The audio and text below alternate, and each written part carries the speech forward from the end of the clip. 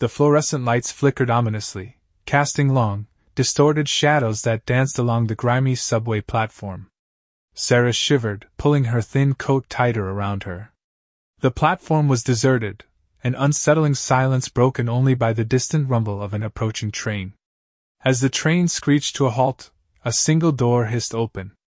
Sarah hesitated, her heart hammering against her ribs. The carriage's interior was shrouded in darkness, the flickering lights failing to penetrate the gloom beyond the doorway. Taking a deep breath, Sarah stepped onto the train. The doors hissed shut behind her, plunging her into a thick, oppressive darkness. Panic clawed at her throat as she stumbled forward, her hands outstretched, searching for something, anything, to hold on to. A faint, rhythmic tapping echoed through the carriage. It seemed to be coming from somewhere ahead, a steady counterpoint to the frantic pounding of her own heart. Curiosity momentarily overriding her fear, Sarah inched forward, following the sound. The tapping led her to a single flickering light bulb, illuminating a small, boarded-up section of the carriage. The tapping grew louder, more insistent, as she approached. Hesitantly, she reached out and placed her hand on the rough wooden panel. The tapping stopped dead. For a moment Sarah stood there, the silence thick and suffocating. Then, with a sickening groan, the wooden panel began to give way.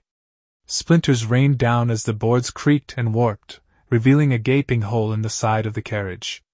Sarah stumbled back, a scream rising in her throat.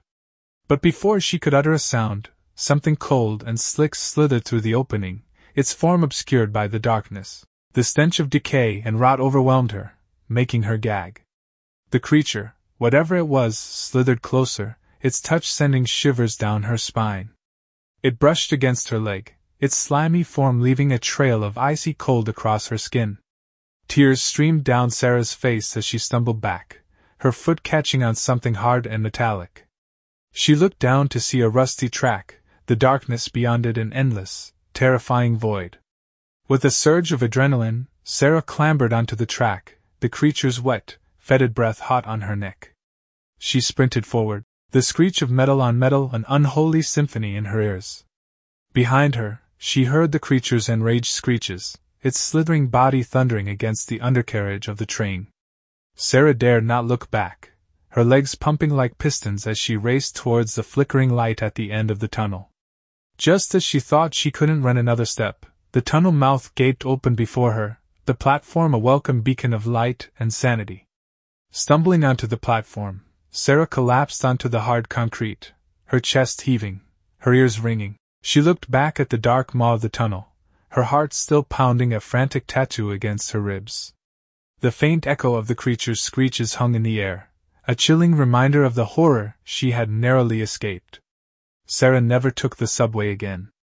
But even years later, the memory of that night haunted her dreams, the cold touch of the creature, the stench of decay, and the endless darkness of the tunnel, a constant reminder of the horror that lurks beneath the city's gleaming facade.